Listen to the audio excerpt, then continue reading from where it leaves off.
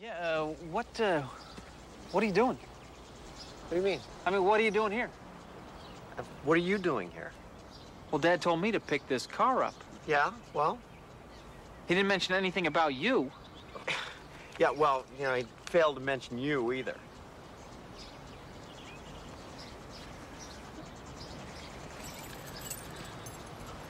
Let's hit the road.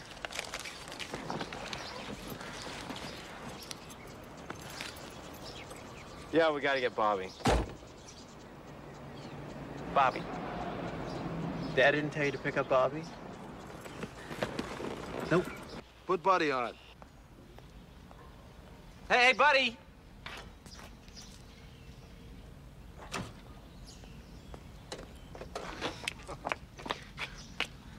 Hi, Buddy again. Buddy, I'm gonna say this only once, so listen very carefully. Yeah? Yeah? Your brother Marvin is in charge, not you. Is that clear? Yeah. Tell him. Marvin, Dad says you're in charge. Did you tell him? Yeah, I told him. Good. Now put Bobby on. Bobby, you're up. I don't want to talk to him. Bobby?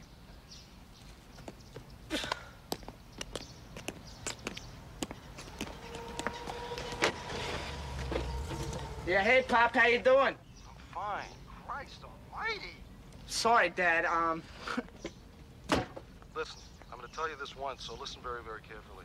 Your mother loves you very much. Maybe the most. I myself think you're gonna end up in a penitentiary within the year, but that's my humble opinion. What do I know? Your mother loves you, so for her sake, do not screw this up. Is that clear? Yeah, Pop. Put Marvin on.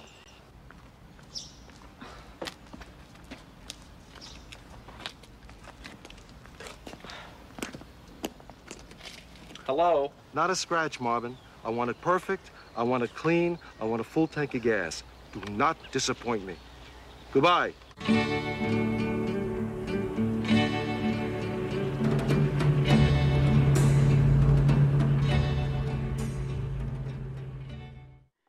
Oh, doesn't it make you want to take a road trip in a convertible on a gorgeous day like today? My goodness, yeah.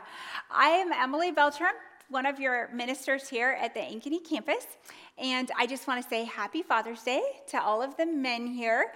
I think it's really cool that you decided to spend part of the holiday weekend at worship together with your family, so that's really cool. I'm glad we're here together. Does anybody remember this movie, Coupe de Ville, from 1990? It's kind of an old one, but I thought it would be fun for us to look at this one. I think there's three groups of people who would probably really enjoy this movie. The first group is guys who grew up with brothers. So if you grew up with a brother, you probably would gel with this. The second group is people who are into classic cars. So if you're one of those. And then the third group, this might surprise you a little bit, but I think women. Because there's a lot of women who have forgotten how cute Patrick Dempsey used to be when he was a gangly teenager. The cute kid on the lawnmower in Can't Buy Me Love, he's now McDreamy. So those three groups, I think, would probably enjoy this movie. It turns out I heard about this movie for the first time from my husband back when we were dating, and he told me it was one of his favorite movies.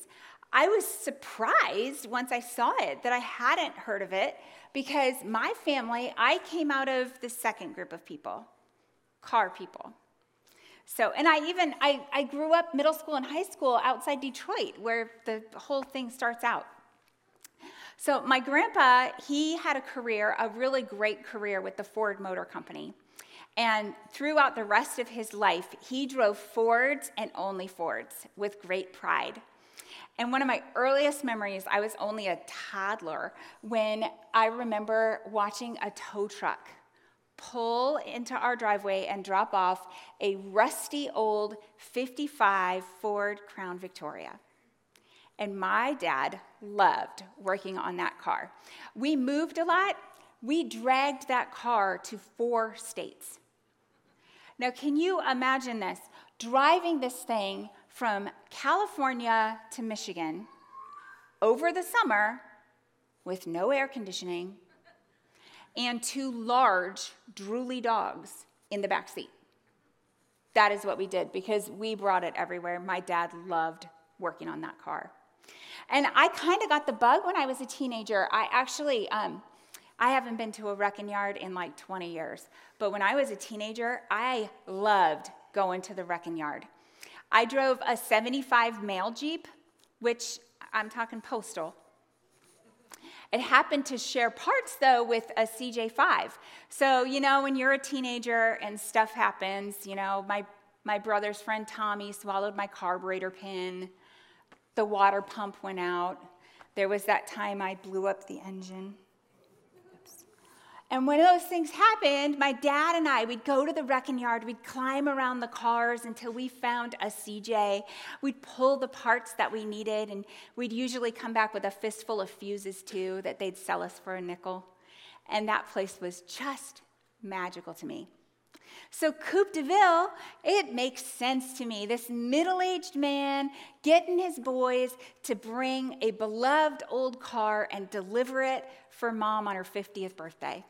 How cool is that? I am going to be 50 in just a few years now, and I'm just wondering, do you think Brian will find me a mail Jeep? That'd be fun. Well, and it's Father's Day weekend. And, for good or bad, whether you like it or not, the fact of the matter is, dads, fathers have an influence that lasts through generations. You see, Al Bowler loved working for Ford Motor Company. So his son, Walt Bowler, loved a classic Ford car. And his granddaughter, 30 years after Al went to be with Jesus, every time I'm at a classic car show, the first thing I do is scan the rooftops for that chrome basket handle that tells me there is a 55 Crown Vicky in our midst. It just lasts. It matters. So it's interesting to me today that we have a Bible story that addresses fatherhood.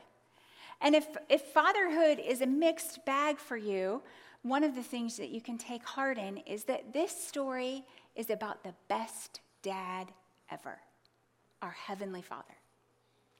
And there is actually a lot to this story. So if you have your Bible or your Bible app with you, you really might want to go ahead and pull out Luke 15. We're going to start in verse 11, and you can see for yourself. If you've been around church for a while, or even maybe if you haven't, you have probably heard of the story of the prodigal son. And that's the name you hear a lot, but I actually prefer to call this story A Man with Two Sons, because that's how Jesus starts the story, and it is about so much more than one son's recklessness. So let's take a look. To illustrate the point further, Jesus told them this story. A man had two sons. The younger son told his father, "I want my share of your estate now, before you die." So his father agreed to divide his wealth between his sons. So, this is a huge breach of custom. Even now, can you imagine going to your parents and saying, "I want my share of your stuff"? It's like saying, "I wish you were dead." Who would do that? But for some reason, this father agrees to the plan. So a few days later, this younger son packed all his belongings and moved to a distant land. And there he wasted all his money in wild living. It only further emphasizes his disrespect. He did not take land and livestock to this other place with him. He cashed it out. He broke up the family farm. That's going to take away a source of sustenance from his parents and his family and diminish their clan's wealth for generations to come. And then on top of that, that means he's not going to be around to fulfill his obligation of taking care of his parents in their old age. Wow, what a move. And then this word, there's a word that I really want us to take a look at. It's this word asotos, which is in the Greek that the story was originally written down in. And it has two meanings. There's the figurative meaning, which is how we get the name, the prodigal son, because the figurative meaning is prodigal or reckless. But it actually does have a literal meaning, and the literal meaning makes a lot of sense. Using up resources without a concern for the future. And we'll want to keep these two meanings in mind because we're going to circle back to this word. But that wasting of resources, well, that may be coming back to haunt this young man because as we continue the story, about the time his money ran out, a great famine swept over the land and he began to starve. He persuaded a local farmer to hire him, and the man sent him into his field to feed the pigs. The young man became so hungry that even the pods he was feeding the pigs looked good to him, but no one gave him anything. So keep in mind, Jewish law says pigs are unclean. So Jesus is really making a point here that he's in the pig pen thinking about eating pig food. This young man's life is in the ditch. When I bet, as you can imagine, if you've seen Coupe de Ville, these three brothers also are not able to keep it between the lines. They end up also among the livestock. So let's take a look. Riding daddy with a real cool head. I'm a-gonna pass a truck on the hill ahead. Transfusion, my red corpuscles are in mass confusion. Never, never, never gonna speed again. Pass the claret to me, Barrett. I'm rolling down the mountain on a rainy day. Rolling on the boss all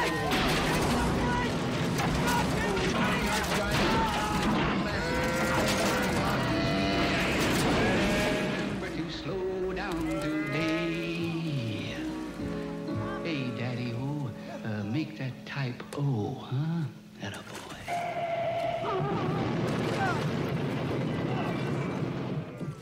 Cal, you okay? Oh. It's all my fault. I know it. I fell asleep. I'm sorry. You think you got hurt? Marvin, Marvin, look, we can fix it. We have plenty of time. Uncle Phil can give us the money. Yeah, Marvin, look. Marvin. Marvin, now he didn't mean it. He fell asleep. That's all. We can fix it. No. That's it. It's over. Look, we can fix it, Marvin. With what? We're broke. Well, we'll find a way. Don't you get it? It's over. Marvin, what is the big deal? It's a car. It's just a car. It's not the car. What? It's not about the car. Well, what is it about, Marvin? It's Pop. Pop. What? What is it about Pop?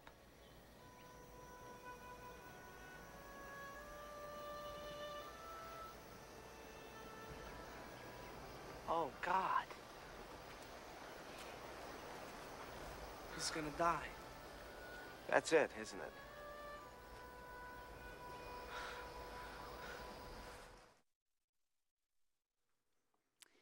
These three brothers have bickered their way down the highway. They have trashed this incredible car that their dad entrusted to them. They think that that this mud puddle is the deepest ditch that they could possibly land in. Until they realize, no, there's a deeper ditch. Their dad is terminally ill. And this revelation brings them to their senses. They actually start working together to finish the trip and fix the car. And it's interesting because finding himself in the ditch also, according to Scripture, snapped the young man in our story back to his senses too. When he finally came to his senses, he said to himself, "At home, even the hired servants have food enough to spare, and here I am dying of hunger. I will go home to my father and say, 'Father, I have sinned against both heaven and you, and I am no longer worthy to be called your son. Please take me on as a hired servant.'" He knows he's forfeited his status. He's just hoping his dad will hire him and give him something to eat. So he has a surprise coming. So he returned home to his father, and while he was still a long way off, his father saw him coming. Filled with love and compassion, he ran to his son, embraced him, and kissed him. His son said to him, "Father, I have sinned against both heaven and you, and I am no longer worthy of being called your son." But his father said to the servants, "Quick, bring the finest robe in the house and put it on him. Get a ring for his finger and sandals for his feet, and kill the calf we've been fattening. We must celebrate with a feast. For this son of mine was dead and has now returned to life. He was lost, and now he is found." So the party began. But taking his inheritance and leaving, the boy has dissolved any obligation that his father has to him. But in this story, he realizes his father's relationship with him goes deeper than social obligation. This father adores his son. So he runs to him, embraces him, clothes and adorns him, and celebrates. And if that were all this story had to offer, well, hallelujah. Hallelujah, because when I have done the worst, when God has no obligation or reason to want me back, God is still there wanting me. If this dad represents our God in heaven, then no matter what ditch we end up in, God's waiting for our return. And we can always, always turn back to God. And that's what you get from the story, right? I mean, that's what this story's about. But what if there's more to it? What if there are things that we don't even notice because we think we already know the story? You know, like when you've heard a song on the radio and you really like that song, and then someone else comes up to you and says, "Why do you like that song? That's a terrible song. That song's about, have you heard the lyrics?" And then they ruin the song for you by telling you what the lyrics that they've been hearing. Well, in 1963, there was a song that the muddled lyrics actually sparked a 2.5-year investigation by the FBI. I am not pulling your leg. I snoped this. The FBI spent 2.5 years trying to figure out the lyrics to the Kingman's version of Louie Louie. It's a true story. So, in Coupe de Ville, when Louie Louie comes on the radio, each of the brothers has a deeply held belief about what the song is about. Bobby, the youngest brother, he is absolutely delighted because he thinks that it is a vulgar song about an intimate act. But the middle brother, Buddy, is like, "No, that's not what it's about. It's a romantic dance song." And then, of course, the older brother, Marvin, weighs in with his opinion. Let's hear what he had to say. It's not a hump song, and it's not a dance song. It's a sea shanty. Talking about going to sea and leaving this girl. A sea shanty? You mean like Yodi Hodi shipping me timbers? I mean, you don't know what you're talking about. He's saying 3 nights and days I sailed the sea. Listen, here it comes, listen.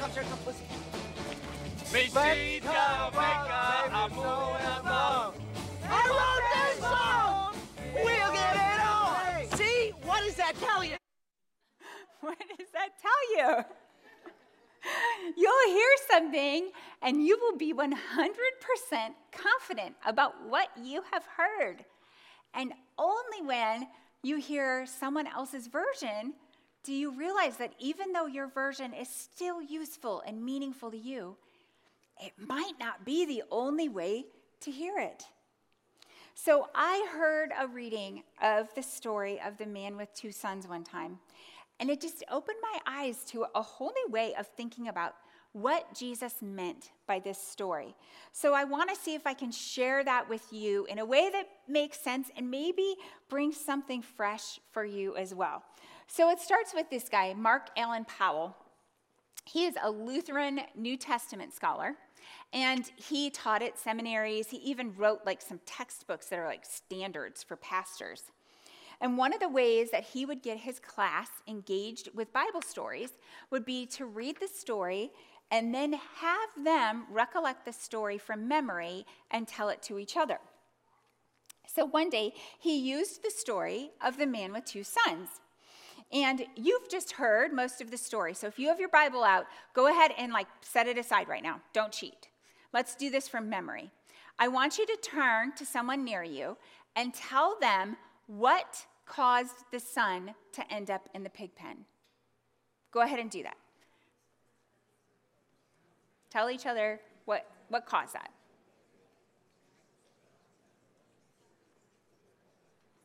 Just from memory. Okay. So, did you find that you were mostly in agreement? If you did, then you also are in line with what happened in this class. Dr. Powell's class, when they told the story back to each other, universally agreed that the squandering of his inheritance led to the boy's demise. And I'm guessing that's probably what most of you said too. And it's not wrong. That is correct. That is in the story. But what Dr. Powell found particularly interesting was that not one of his students mentioned the famine. And if you're like me, the first time I heard about this, I was like, what famine? But if you go back, there it is. About the time his money ran out, a great famine swept over the land, and he began to starve. So Powell's students, even Powell himself, and obviously me for the longest time, we kind of just saw the famine as like this extra detail in the story. I mean, the story makes sense without it. So, out of curiosity, Dr. Powell was like, how come nobody notices the famine? Does nobody notice the famine? So he polled a bigger group of students, and he found that it was true. Across genders, across racial divides, across socioeconomic status, 100% of the American seminary students that he polled agreed that squandering his inheritance was the primary reason that the boy ended up with the pigs. Only 6% of those students even mentioned that the famine might have exacerbated that. So that made him curious. So later on, when he was teaching at a seminary in St. Petersburg, Russia, Powell decided, wonder what they'll say here. So he did the same experiment with Russian seminary students. And it was interesting because the Russian students, 84% of them identified the famine as the primary reason the boy ends up among the pigs. Isn't that so interesting? It's fascinating. I had never read this story through the lens of the famine as being the primary reason for his downfall. I had never even seen it that way. But here's something that the students in St. Petersburg, Russia, had more in common with Jesus' original listeners than I do. They lived in a city that had endured a horrific famine. Back in World War II, Germany laid siege to St. Petersburg, and for almost 3 years, they let nothing into the city. 1/4 of the residents died of hunger or exposure during that forced famine. So it is ingrained in their collective conscience that no matter how much money you have, no matter what kind of status you have, it is not going to leave you anywhere but up a creek when something unexpected happens and you don't have a community to support you. Nothing else matters if no one has food. These students, they explained to Professor Powell, how capitalist, how American to think that the boy's sin was squandering money. To them, it was obvious. The boy's sin was thinking that money could replace his community. He liquidated his stake and moved away. So when the inevitable hard time came, there was no one there who was willing to share with him. He ended up in the ditch because he was self-reliant. Like the boys in Coupe de Ville, they realize after their dad's diagnosis that you have no idea what might be around the corner. There could be hardship of any kind awaiting you. And I do think that we have a tendency as Americans that when we see someone in the ditch, even when we find ourselves in the ditch, we look to blame. We, see if this resonates with you, I think that we see it as a sin to fail. And I'll tell you what, that's how I grew up thinking. If I end up in a tough spot, I immediately think it's probably because I did something to cause this. I probably deserve what I'm getting. So I, for one, was so glad that these students pointed out the famine to me, because it gave me grace that I had never realized before. Even if the boy had been frugal, the Russian students assure you, he still would have ended up hungry. Because when there's a famine, everyone is hungry. And he had nobody there who would share their portion with him. So when you've been going it alone and your luck runs out, remember this. It happens to all of us. We all have hardships we have to endure that we didn't expect. But without others, when you've reached the end of your resources, you've reached the end. You end up in the ditch. It doesn't necessarily make you a bad person, but it sure will make you lonely and hungry. And God is like the man with 2 sons, just waiting for the opportunity to restore you, to bring you back into community where we can endure life's ups and downs together. So the professor, and honestly, me too, learned a lot from this experiment with the American and the Russian seminary students. But the guy was a curious guy, and he ended up teaching at a seminary in Tanzania, Africa. And so, of course, he was curious. I wonder what the African students would say. Would they notice the squandering fortune or the famine? What would be the African students' answer for why the boy ended up in the pig pen? And I wonder what you think. So go ahead and tell someone next to you, what do you think the Africans identified as the reason he ended up in the pig pen?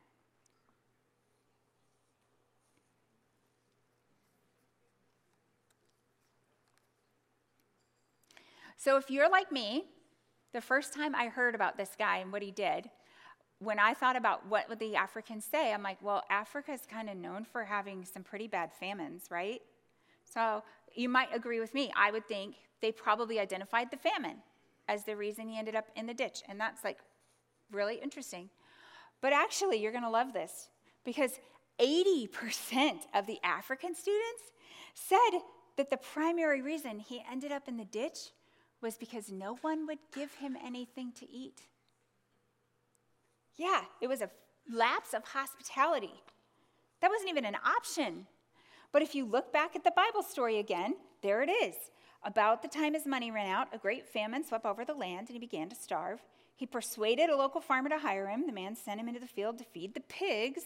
The young man became so hungry that even the pods he was feeding the pigs looked good to him. But no one gave him anything. It's right there. No one gave him anything. The professor was stunned. You can't really mean that, right? It was the lapse of hospitality, not the squandering, not the famine. And the African students' response to him, it really impressed me. And I want to share with you what they said.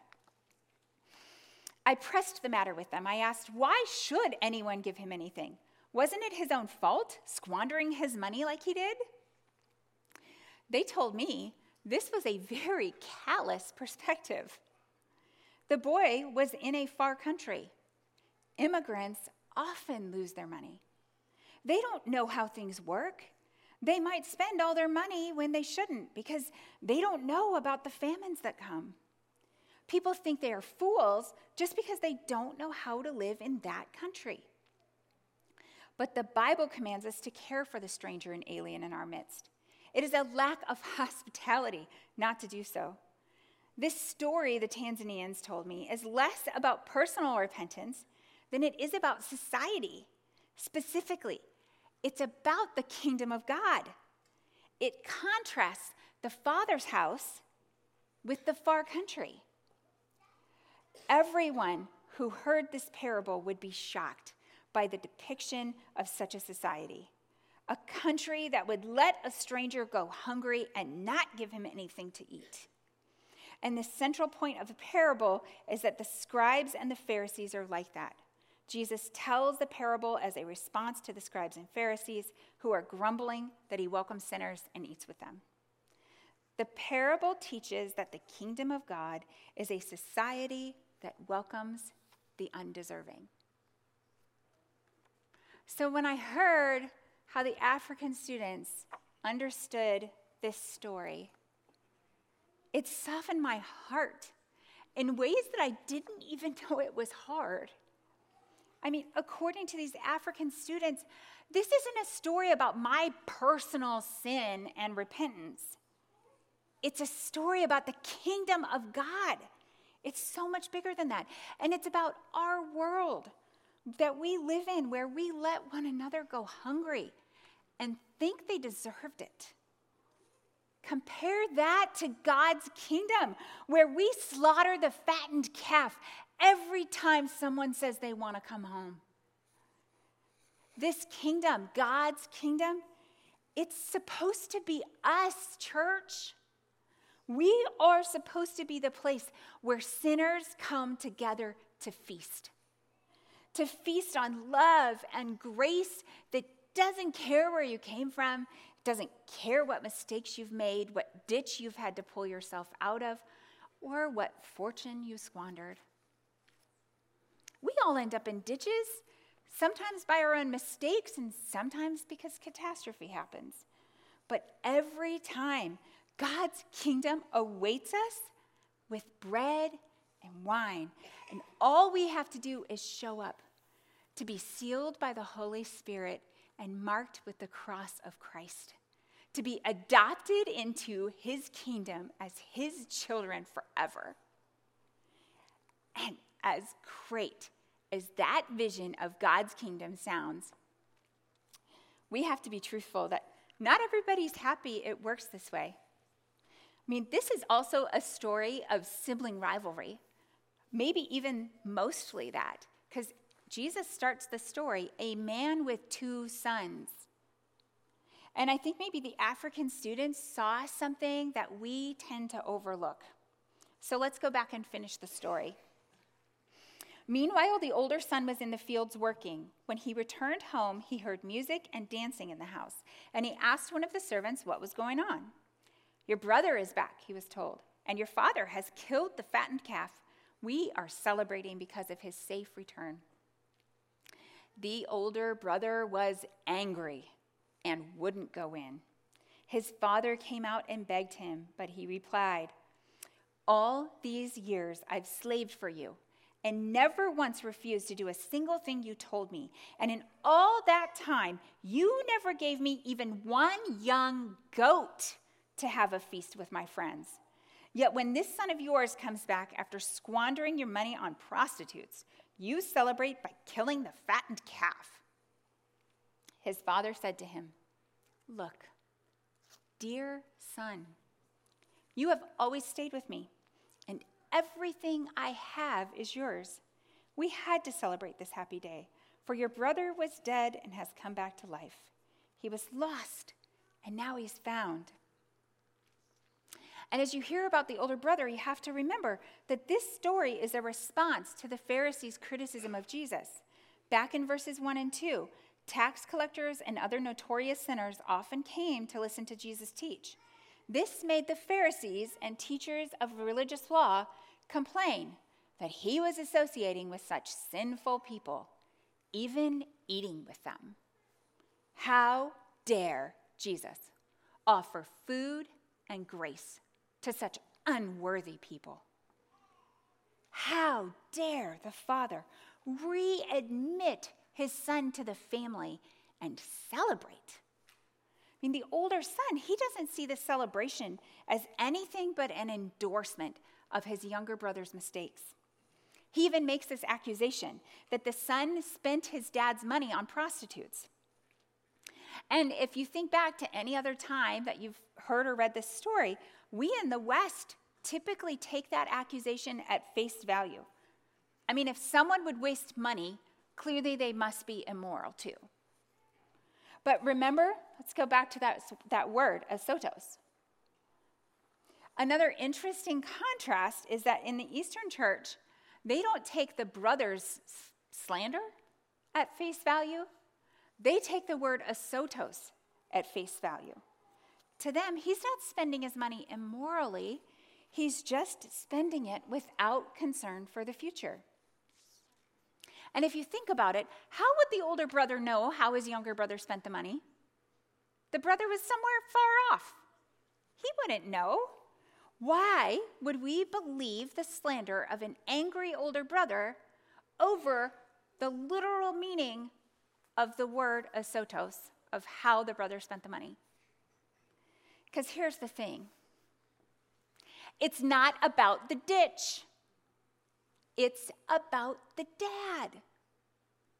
The dad who reassures his angry son, son, all I have is yours. I mean, the same thing for us. All I have is yours. The inheritance has already been split. Everything that's left is going to go to this older son. And we know that in our Father's kingdom, there is no scarcity. God's grace for you is never diminished by the grace that God extends to someone else. The rule is, no one has to be worthy to receive God's grace. God says to us, all I have, I offer you. And I will celebrate when one of my lost children comes home. And why would we want to miss the party because we're pouting? There are actually 3 stories in this chapter that are Jesus' response to the Pharisees' criticism. And I really think this backs this point up. There's the lost sheep. If you're familiar with that story, you'll know that the lost sheep is brought back on the shoulders of the shepherd. There's the lost coin, which the woman turns her house upside down to find, and then calls in her friends to celebrate that she has found her coin. And neither the sheep nor the coin are scolded for getting lost. Neither the sheep nor the coin have anything required of them but to submit to being found.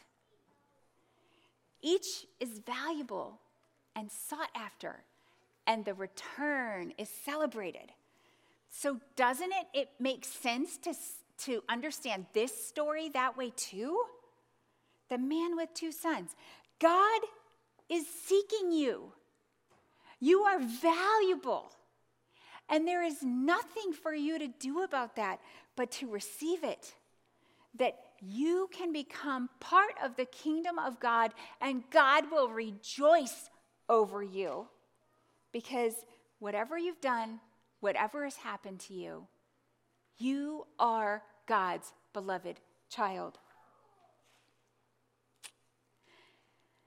You know something else that I think would be pretty valuable nowadays? A restored 1954 Coupe de Ville convertible. What do you think that would even be worth? You know, I know that there's this red Eldorado that's from about the same time at that American Dreams downtown. It is out of my price range. So I don't even know what it'd be worth now. And I have no idea what it was worth in 1963. But in this movie, when these boys finally show up at home with the car on their mother's birthday, well, their welcome is pretty special. Check it out. We figured it out. Oh, yeah? What? Oh, the car, it's the same one you bought Mom 9 years ago. No, it's not. Yes, it is. No, Yes, it is. no, it's not. Your cousin Marlene's got that car up in Oregon. I don't get it. We all get together, we bring this car down. It's not the same car. You all got together? Yeah, we all get together to You all bring the got car. together? Yeah. Look at me. We all got together? Yeah, I'm looking at you, Pop. Look at them. Look at your brothers. You know those guys? Yeah, I do. How well do you know?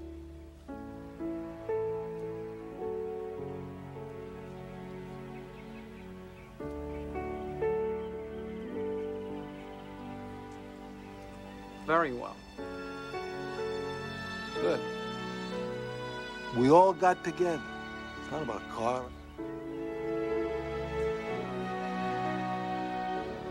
Understand? I think so. Good. You did good. Good. All you guys.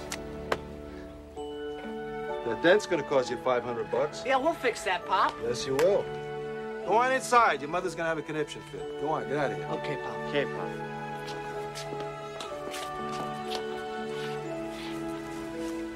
Hey, Pop. Yeah.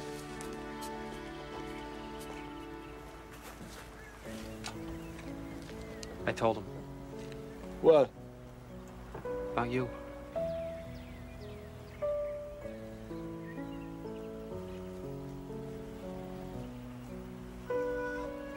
Well, I had to. Good. I knew you would.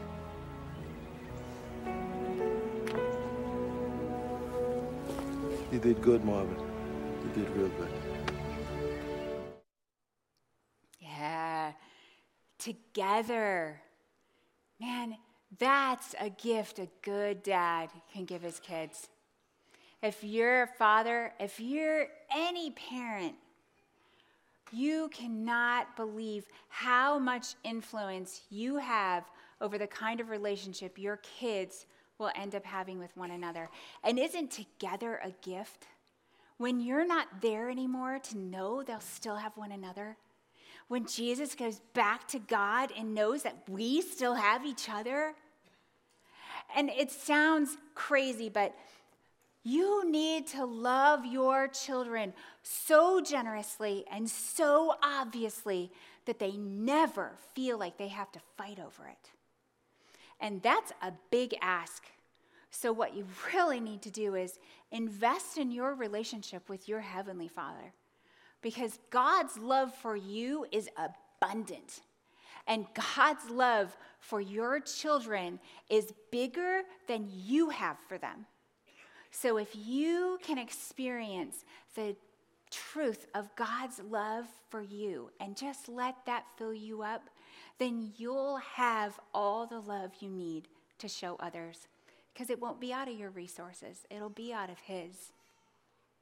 And if you happen to be someone who's in a ditch right now, take the advice of seminary students from around the world. Stop squandering your resources. Turn to your community and let them help you. And no matter how bad it is, never forget that you are a beloved child of the Almighty God who wants you in His kingdom. And if you're one of those people who's actually willing to admit to yourself that maybe you share some of the feelings of the older brother, that maybe your faithfulness is being ignored in favor of people who show up empty-handed, smelling like pigs, well, this is what you need to know. God's love is still big enough for you and for them too. So let's not let ourselves be shamed by judging and failing to offer hospitality, because there is no scarcity in God's kingdom. And one other thing I do feel like you need to know, Louie Louie was a sea shanty. There were other versions of the song recorded. I don't know why the FBI couldn't figure this out. But once again, Marvin was right. So if any of you have an older brother that's always right, here we go. But life is a party in the house of God. So let's all stand up and celebrate together with the worship team that we have a God that is dependable for us for whatever we need if we'll only receive it.